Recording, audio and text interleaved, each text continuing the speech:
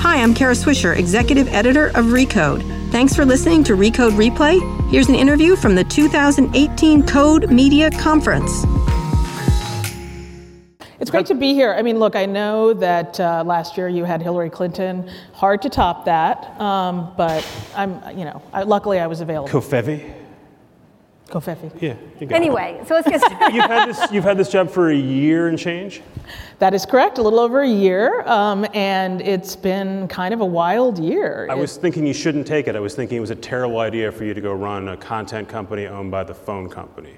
Now it looks not so bad. Well, I think that any content company has to be thinking about the fact that all content consumption is converging onto mobile devices. And so it turns out that in 2018, probably the best owner you could have is a phone company. So I'm feeling really good about this convergence and in this particular moment where HuffPost is sitting.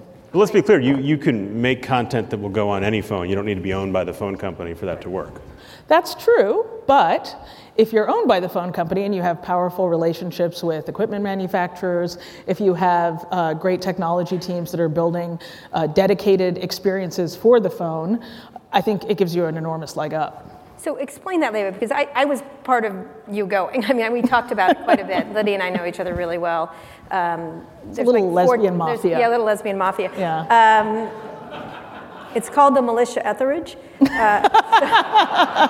Come to my window. But we talked about it a lot. And there was, you came from the New York Times, which was, an old newspaper, kind of a traditional newspaper. And also now a very successful digital media company. Absolutely, apparently. And you... Manifestly. They absolutely are. They're doing great. But you were on your way up the masthead in sort of a traditional, and you'd been there since you were 12 or something like that. Something like that. I'm not sure whether to say I'm sorry to encourage you to have done that or not some days. You know what I mean when I think about all the changes that are happening there. But talk about what the problems of being part of a bigger company is. Now, we're owned by Comcast, investment by Comcast. So, We got to rewalk. We're not owned by Comcast. We're not owned by Comcast. No. Minority investor in Vox Media. I'm sorry, that was next week. Anyway. They always try to make news at these conferences. Yeah, but when you have that ownership, what do you worry about in that? You have Comcast owning NBC, you've got AT&T allegedly buying some companies at some point. Mm-hmm. You have yours. Talk about the problems you foresee as a content maker, because you are a content maker at your core. Absolutely, content maker at the core. I think the biggest issue that any journalist would worry about is interference and independence, and that has just not been an issue at all. We've taken very strong stands at HuffPost on questions of net neutrality, written very critically about monopoly power and things like that. So our journalistic independence has been sacrosanct, and I honestly didn't really have any concerns about that going in. I do think that looking ahead at a world in which the device on which we're getting our content also is owned by people who are making content, I think that there are real questions of free speech and accessibility, particularly in a world without net neutrality. And those are things that we're going to have to confront and cover. You want to be part of a vibrant ecosystem of information. That's what's good for democracy. I would love for HuffPost as a business to have some kind of privileged access to pipelines that are built by Verizon, but I certainly wouldn't want that to be the case at the exclusion of other voices. What do you think Verizon wants from you? Like, if you look at where they've been spending money on their content stuff, it's all video. Mm-hmm. It's Go 90, it's NFL highlights deals, there's an NBA deal. You guys do some video, but it's not your thing. You haven't leaned hard into video. You have a lot of words. We have a lot of words, but it turns out that words are actually a really convenient way to consume information. Particularly news, and news is the one of my bosses, Simon Khalaf, likes to say that news is the dial tone of media, and I always say to him, that to you? He does, and I always say to him, dial tone, you might want to think about a slightly more modern reference, but I think it's true. It's the thing that gets people coming back every day again and again and again, and we do a lot of video. the reality is we've seen a 300% growth since we brought on Shelley Venus as our head of video from Mike. We've seen 300% growth in our distributed video, 90% growth year over year on YouTube, for example. The level of engagement, I mean, our completion rate on our Apple News video, most people on Apple News have very low completion rates. Ours is up, I think, above 40%. So we're actually doing a ton of video, and I see HuffPost as being a really important laboratory for new ideas about how to create and So when you talk about that video, what video works? Because, a lot of the video is just, some of them are great. There's a lot of interesting video, but it's not the traditional news video, and it's not, some of it's, more explainers or funny or different things. Like, what works for you guys? Well, we've been experimenting a lot with different formats. We have a great new product that we created called the Post Show that is two people talking about the Oscars, two people talking about the Grammys. Huge engagement. A lot of people want to watch. A lot of people want to engage with it and send in questions and things like that. We've done a lot of the same sorts of short video, video with text on the screen. That does great on social. I think no one monetizes that stuff. It's great for getting your brand out there, but ultimately it's not really what you're about. We're making some long-term bets on documentary-style video, things that are, 30, 60, 90-minute length. We'll not ready to talk about the subject matter yet, but keep an eye out for that. So we're trying a lot of different things and playing in a lot of different spaces, and we'll see which one of them turns out to be most exciting for us. You mentioned social. We're going to have the folks from Facebook on directly after this. Everyone's aware there's a lot going on at Facebook. How are the shifts that they've made and the shifts that they've announced affecting your business? I think that there's likely going to be some period of uncertainty. I mean, as of right now, it's essentially had no effect. But I think what we've been told to expect is lots of turbulence, lots of changes, lots of tweaks that may have big effects, small effects. But like most publishers who are producing original content that's, deep original journalism, we've actually seen a significant decline in how much of our traffic is coming from Facebook, and it's been made up by the resurgence of Google. And that was prior to the announcement. Long before, yeah. And for us, I would say Apple News is actually, in some ways, a more important platform. And Apple News is a place where people actually intentionally go to consume news. So we've actually had tremendous success there. And the story of HuffPost has really been one of surfing the waves of content disruption, right? I mean, it was Google, and they surfed the hell out of that SEO wave and became the #1 SEO publisher. What time is the Super Bowl, everyone? Most famous headline of HuffPost history. And then social comes along, we become the #1 publisher on Facebook. Now, Apple won't say this, but I think we're pretty close to being the #1 publisher on Apple News. And that's the superpower of HuffPost, is the ability to make really great content that resonates with our audience wherever they go. And so we feel really good about our ability. Why did that fall off on Facebook? I'm sorry? How come it fell? Did you pull back your efforts, or did you? I think it's a mix of factors. I think it's partly that it wasn't necessarily the place where we felt we were going to find the audience that was most interested in what we were doing. I mean, we follow, like all modern digital media companies, we follow where the audience is going. And as Facebook became less and less a place where people were going for news, we started to put our efforts elsewhere, and we really invested in Apple News. And we really doubled down on SEO, because it turns out that SEO is really important. So for example, entertainment is a really big part of what we do, lifestyle, cultural reporting. So we've made some long-term investments in our coverage of streaming shows. And it's really service-oriented journalism for people who are like, what should I watch?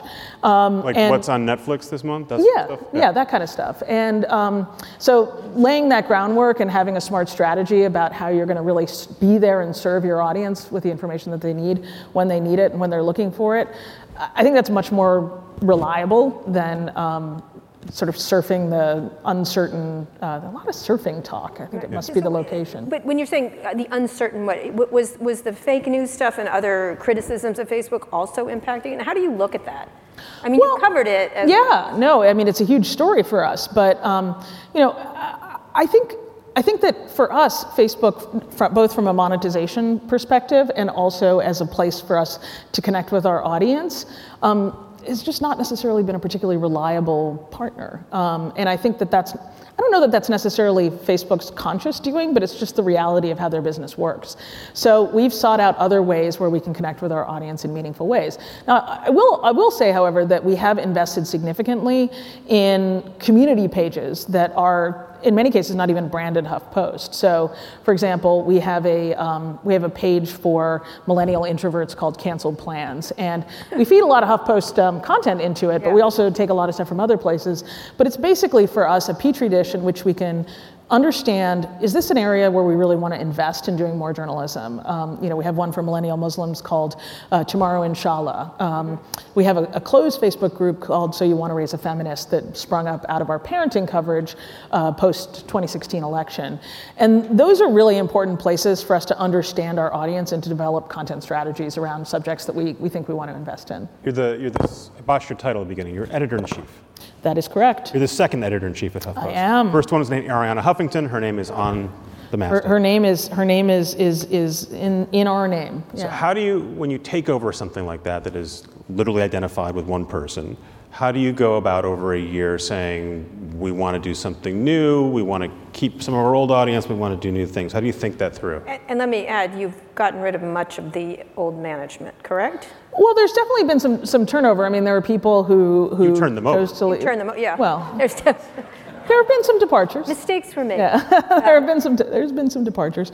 I mean, look, Arianna created an extraordinary brand. When I worked for the New York Times, I used to go all around the world, talk to people about media brands, and the fact that HuffPost was as ubiquitous as the New York Times, which has been around since 1860-something, is a testament to the power of the thing that Arianna built. And all companies that are founder-run, I think, try to figure out how do we save and keep what is most important about the DNA of this thing in order to give it life after the founder leaves. And I think it was really an open question. What does a post-Arianna Huffington Post look like? And I knew coming in that there were certain things about HuffPost that we really wanted to preserve, and keeping audience at the center of it, elevating voices that don't usually get a platform, really thinking about the wholeness of the person, that dedication to helping people live really fulfilling, healthy lives.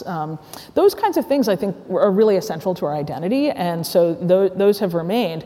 But there are other things that have really changed, and probably the most dramatic change since Arianna's departure is that we shut down the Contributor Network, which was really a founding Spell out what a Contributor Network is. So the Contributor Network was essentially a blog where people could upload their own content to HuffPost, and it would be featured on the HuffPost homepage for free. For free, yeah, and people would get invited, and then at a certain point it became almost anybody who applies can blog here. And circa 2005, that was a revolutionary concept. The idea that that there would be a platform of that kind, and people often forget just how influential it was. I didn't realize this until I went back and revisited a lot of the history. The Ari Emanuel thing. But when candidate Barack Obama wanted to respond to the allegations about his former pastor, Reverend Wright, he chose to blog on HuffPost, then the Huffington Post. And so it was a thing that had an enormous amount of cultural currency and weight at the time. But now, fast forward to 2018, we actually have a surfeit of platforms in which people can express themselves, and we have the opposite problem of just complete cacophony. There's so much information out there, and we, as a newsroom, found that there was tremendous confusion about what is contributor content, what is actual journalism that's been created by the HuffPost newsroom. And so at this point in our history, it seemed to make sense, particularly in the environment of fake news and all kinds of nastiness that's going on in our business. And the payments issue. And for me, that was also a critical one, is that if we wanted to increase the quality of work that we were getting from our contributors, we would need to commission pieces rather than just say, if you want to write. And it's my personal belief that if you commission someone to do something, you have to pay them for it. I mean, I'm all for getting paid for work, and I think that's a good idea, and I think content is a good thing to pay for. But the other reason that people like the idea of contributor networks, Forbes.com still has them, and I think Tronc was going to have one, I assume, is that they do generate a lot of content that you can put ads against. When you told the folks at Verizon, we're going to cut off this content making factory that we have, did they push back? So, couple of numbers for you. The pieces that we've done in the two sections that we created that are these paid and commissioned sections, one's called Opinion, which is a kind of traditional op-ed page, and the other is called Personal, which is really about first-person storytelling and what we're calling person-first storytelling, as told to, things like that. We're on track to exceed the total number of page views by as much as 25% in our first month from what we got from the contributor network, and you're talking about a tiny, tiny fraction. I mean, there were thousands of pieces that would come over the transom into the contributor network every month, and we're doing maybe 100 altogether, and we're getting 25% more traffic from doing that 100 pieces. So you get better content. We get better content that gets more eyeballs. Now, the average piece is getting over 50 times the number of page views than a contributor piece the average contributor piece used to get. So. To me, I don't understand how anybody thinks that you're going to get scale out of publishing stuff that doesn't necessarily find an audience. Right. That's Facebook, right? It's full of free content, right? It's full of free content, but it's free content that's connected to people that you know, so it's free content that presumably will be relevant to you. Look, the idea of taking a bunch of content and throwing it up on the internet and charging for advertising alongside it is a very 2007, 2008 business model. There is essentially no business in that kind of scale without real definition, a real sense of who your audience is, a deep relationship with that audience, and something that you can sell. It's just not, we're part of Oath, right? And Oath has Yahoo.com, they have AOL.com. We touch over 1 billion consumers every month. So I don't think they're looking to us and saying, give us more page views. We got tons of page views. It's a different kind of value that you're seeking when you're creating content. You mentioned Yahoo. Mm-hmm. You do not have purview over Yahoo News. Why is that? What's happening there? I'm sorry? You don't have purview over Yahoo News. Well, so I'm part of the news group that is run by Jared Groost, who's the CEO. Mm-hmm. And so we work collaboratively with Yahoo News, which is a small news team that was part of the legacy Yahoo platform. And but we all report up into the same org. But why isn't it just one? Is that going to happen? Is that something? I think that's a question that people are thinking about, is how do we rationalize the resources that we have? You've got HuffPost, you've got Yahoo News, you've got Yahoo Entertainment, you've got HuffPost Entertainment, you've got Yahoo Finance. There's a lot of different brands. And look, we're just a little more than 6 months into this, so I think that there are some questions that I think are going to get ironed out eventually. What would you like?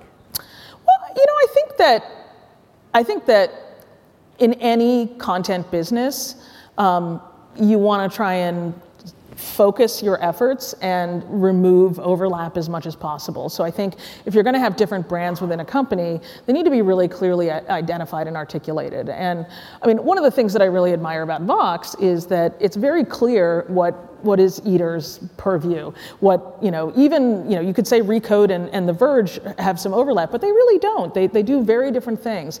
And so I think that the broader strategy has to be one towards thinking in a very clear way and a very defined way about what lane you're in and how those different brands work together. When you're thinking of Yahoo News, for example, which was another groundbreaking thing that was first, I think most people I just laughed because you got another Yahoo question in there. Oh, good. Okay, good. Yeah. But I'm just wondering, because should it go away? Just the way the contributor network did, or do you see it? Well, no. I think Yahoo News is basically two different things, right? Yahoo remains. I know people think, oh, who has it? Lots of people go to Yahoo every single day. They have it as their homepage. Lots of people go to AOL.com. A lot of people go to AOL.com as well. And so it's a mix of, there's a small team that does original journalism as part of Yahoo News, but from a consumer-facing perspective, Yahoo News is just, you go to yahoo.com and those are it's full of articles that are syndicated from a bunch of different content. You get AP, Reuters, New York Magazine, you name it. It's all up there. And so when most people think of Yahoo News, that's what they're thinking of, is that platform. But then we also have Newsroom, which is a mobile app that we've been working on and playing around with.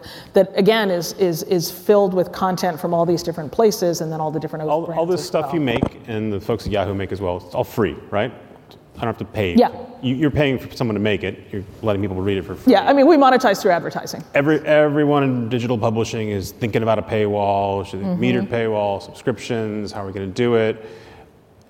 That's something you guys want to pursue? I think it's an interesting idea. I don't think we're there yet. I really deeply believe in having low to no cost to consumer, high quality news available as part of a democracy. I think that there's always going to be a part of the population that is never going to lean forward and pay for news. If they do, it's via their cable bundle, or in the future, possibly via their mobile phone bill. Which they're paying for other reasons, the sports, the entertainment, all those kinds of things, but they'll also flick on CNN when something's happening. So I am very committed to the idea of free to no cost to consumer news. And given my druthers, I would love for HuffPost to remain as free to no cost to consumers as possible. Is there a scenario in which we develop a paid product? Sure. Is there a scenario in which we develop some sort of a membership strategy? Absolutely. But I think it's a little bit of a ways off, and Are you working on one now, or just mulling it? We're just mulling. Mulling. So we're going to add you to the list of people who want to charge something for something. Maybe. I mean, one of the reasons that I decided to take this job was what I saw as a stratification of society into media haves and have-nots. And it seems to me that there are a bunch of news organizations that have found, not a bunch, but a handful of news organizations that have found tremendous success in doing great journalism for which they extract money from the best informed people in the world, the people who in many ways need the journalism the least. And I'm really interested in that opposite end of the spectrum. And I think the folks who founded The Skim are here, and I think they're doing really remarkable work in trying to make news for people who don't necessarily think that they need news. And I think that that's an important thing in a democracy. Getting to that, last year you talked a lot about who you were writing for and the groups of people that you needed to be writing about, but actually specifically who you were writing for. Yep. And you said one of the things you wanted to do was reach out to Trump voters, which had not been something the Huffington Post had done. Well, Ariana had very loudly talked about covering him as entertainment, and of course she's wrong. She did, and I would take a different approach personally as a journalist. For me, it's less about who you voted for and more about kind of where you stand in the overall political and economic power arrangements. I think that we live in a world in which inequality is deepening, and there is a kind of top layer of society that includes pretty much all of us in this room who have kind of detached in an escape pod and are floating away with the American dream. And so I really think about that bottom 80% as including a lot of people who voted for Trump, a lot of people who voted for Bernie Sanders, a lot of people who voted for Hillary. But primarily they're people who feel left out of the prevailing political and economic power arrangements. I mean, I got a big tax cut, you probably did too. And I think about the folks who voted for Trump and maybe got a tiny little tax cut, and I want to write stories for them. What does that entail then in the past? Because you talked about it, but what does that become? So one of the big things that we did was this trip across America. We did the Listen to America bus tour. We went to 26 cities. We didn't go to the coasts. We were inland, places like Fort Wayne, Indiana, Livingston, Montana, and really just listening to people about the issues that were most important in their communities. And we did a tremendous amount of work to try and turn out not just people who would be drawn to a HuffPost event, but people who really wanted to talk about local issues. That involved a lot of outreach through local TV news, which turns out is a really important source of information for people in local communities. But we also did a lot of paid Facebook targeting so that we could invite people and reach out to people who didn't necessarily fit into what you would think of as the HuffPost demographic. So we got a lot of those folks to come to our events, talk to them, talk about the issues that are on their minds. And those interviews, and we ended up doing 1,000 interviews with, almost 2,000 interviews with people across the country, are really, we're currently in the process of analyzing them all now, are really going to inform our national reporting strategy. How do you think that'll change it? I mean, I also imagine that there's a difference between what someone says they want to read and what they actually want to read and what they click on. No right? question. So how are you thinking about how your coverage will change based on this tour? So I think that one thing that's clear is that we need to be focused on issues that really affect people's lives and write about them in really kind of relevant ways to people's experience. So it's not just about covering Trump and covering the Trump administration. It's not just about who's going to win in 2018 and those kinds of things, although those stories are really important to a significant part of our audience.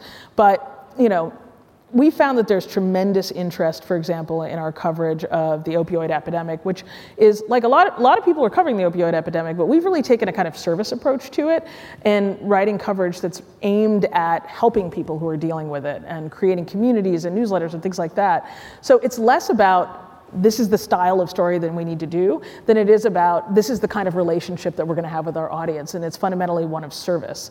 And that's for me really the for rather than about question. When a big national news organization goes in and does a story about coal country or does a story about, we just recently did one about air pollution in Orlando, it's really to report back to folks on the Upper West Side or folks in Pacific Heights about what's going on in that place. This is what it's like out there. We really strive to be writing for the people who are actually experiencing it. So this big global project that we did on air pollution, we actually again used some Facebook marketing money to make sure that those stories were being read and shared by the communities that are most affected. That said, you've gotten a lot of attention for your Trump administration coverage. Sure. I mean, I think the great thing about HuffPost, and this I think was something that didn't really need changing, is that it has really, really strong political coverage. And our team in DC, they get great scoops. They're really great at defining what the most important issues are and saying, don't look over there, look over here. We also have a great team on the Hill that, Matt Fuller has the Freedom Caucus wired. We've got a team that does healthcare like nobody's business. So, I'm incredibly proud of our Washington coverage, and most of what I've done is said, you guys, keep doing what you're doing. You're awesome.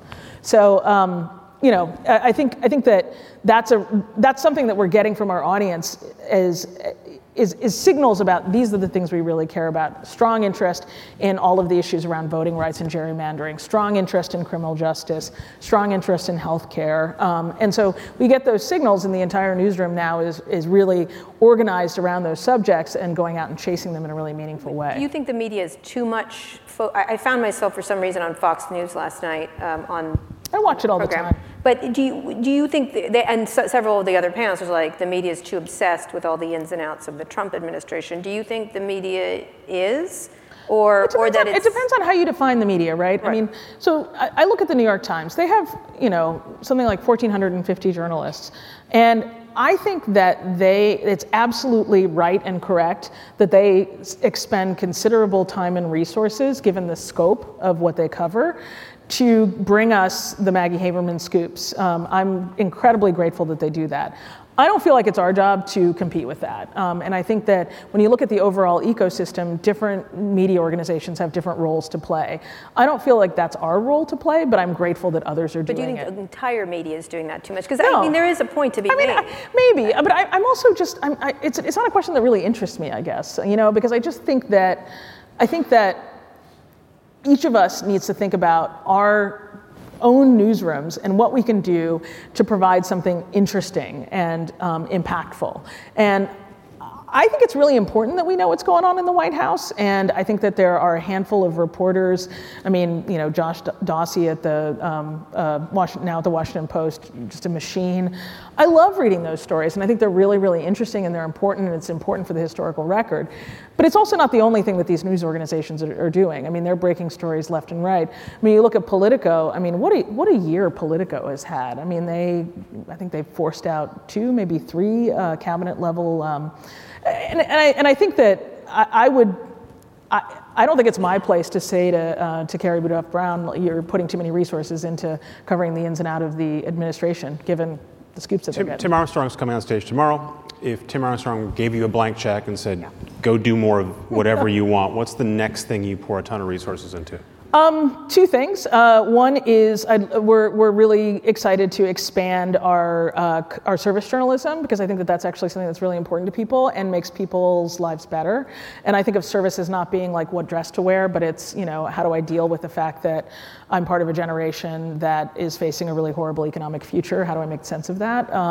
So that's one thing. And the other is investigative journalism. I'd love to expand our footprint in investigative journalism. That hasn't traditionally been a huge part of what HuffPost does, but I think we could do extraordinary things with it. And then finally, I think spanning across all those things is video.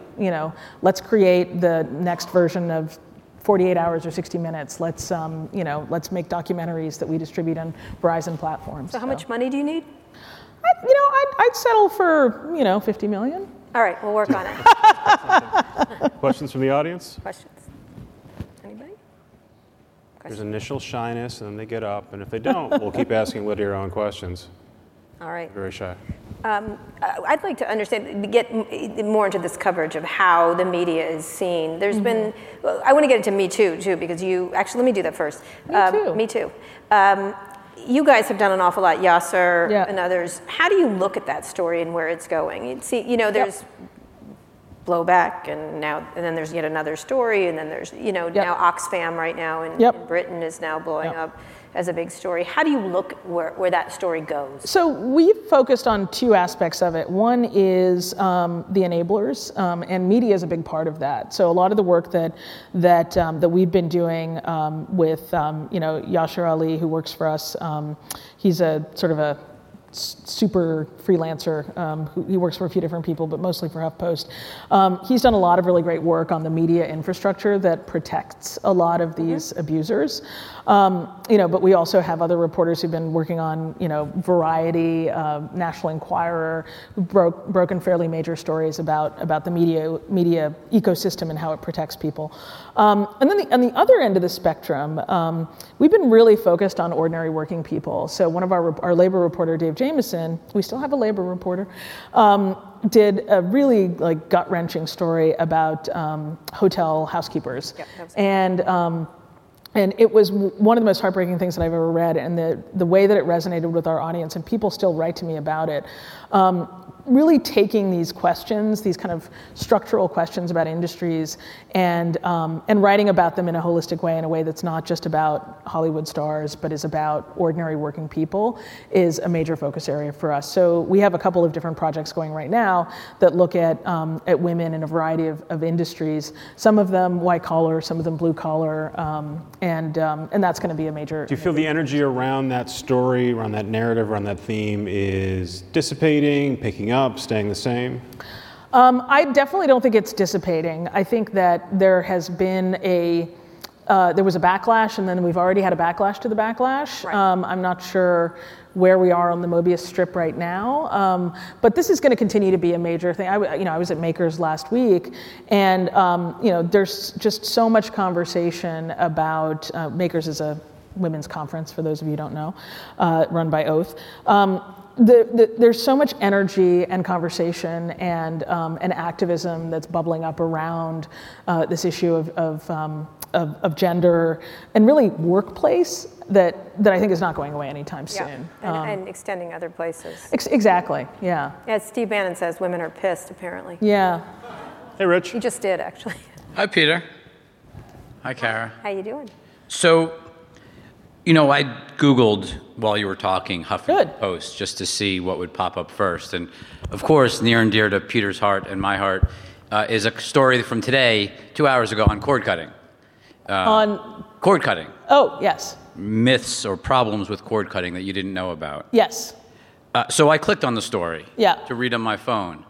And in order to read the whole story, I actually have to pass through 14 ads for literally TurboTax, LendingTree, Allstate, LendingTree again, LendingTree again, LendingTree again, H&R Block. You really want me to do tax work? TurboTax, LendingTree. It keeps going on. Kind of what's the focus on customer experience? Because obviously Facebook's coming on next. Like, I assume that's not the customer experience you actually want. Nope. So like, what's causing that? Why are you doing that? It seems sort of obvious that a consumer wouldn't like this. Yeah, I mean, I'm surprised because that's actually not been my experience. But I'm going to come up to you after and you're going to show me. But I think the reality is that we have not invested enough in making sure that our customer experience is the best one that it could possibly be. And we need to fix that. So I'm glad that you raised it. And I think that advertising needs to be smart in order to actually get through to people. And clobbering you over the head like that, probably not the best way to do it. Could you just maybe take 1 second and just define, or a couple of seconds maybe just define what you mean by advertising needs to be smart? I mean, I think it can't be repeating the same ad over and over again. It can't be in the way of you getting the thing that you were actually looking for. It should be informative. It should be relevant. And I think there are a variety of ways. Do you have any voice in that conversation, or they just say, look, you make the content, we're going to subsidize it and be happy? Yeah, no, I do. But we got a lot of different things going on at the same time. So it's there's definitely a balance, and there's also, I think, a lot of questions about how all of our different systems. Again, we've just gone through a merger, are going to work together, right? You've got one ad server that powered Yahoo, another that powered AOL. Those things are coming together. The audience networks are coming together, and so I think in the middle of all of that, we found ourselves with experiences like this one, which are absolutely not ideal. Do your taxes, Rich. Do your taxes. Yeah, do Rich. your taxes. It's we're trying to help you here. I said it was service journalism. Yeah. Real quick. Yeah. But speaking of advertising in publications, does anybody in your experience do it in any way that is even halfway acceptable to the user? I mean, it feels to me that whether it's the folks here who are organizing this conference or virtually anybody else, when you think about free content for the consumer, which is something you really embrace and makes a ton of sense to me, it appears that there's very little questioning in the media industry of any business model beyond either advertising or subscription. And when the newspapers that all of us grew up with, they were making a lot of money from classifieds, which are gone and will never come back. Mm-hmm. And so although those are advertisements. They're absolutely advertisements, but they were advertisements in their own sections, which have been taken over by the monsters and whoever else. So the question for you is there any conversation within the Oath family, or for you guys within the Vox family, about business models that are anything but advertising and subscription, given the fact that everybody hates ads? There's no exception to that, even if they're elegantly done. I mean, I read the Wired article on Facebook today, and it was so hard to read because the ads were covering up half the text. Right. Personally, I don't hate ads.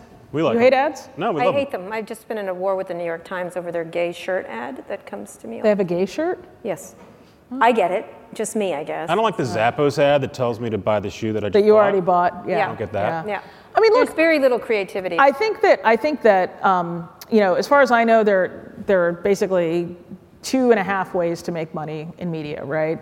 You can sell advertising against the audience that you're getting. You can sell a subscription. Usually those two go together, right? It's not like if you subscribe to the New York Times, you don't see any ads. You'll see lots of ads.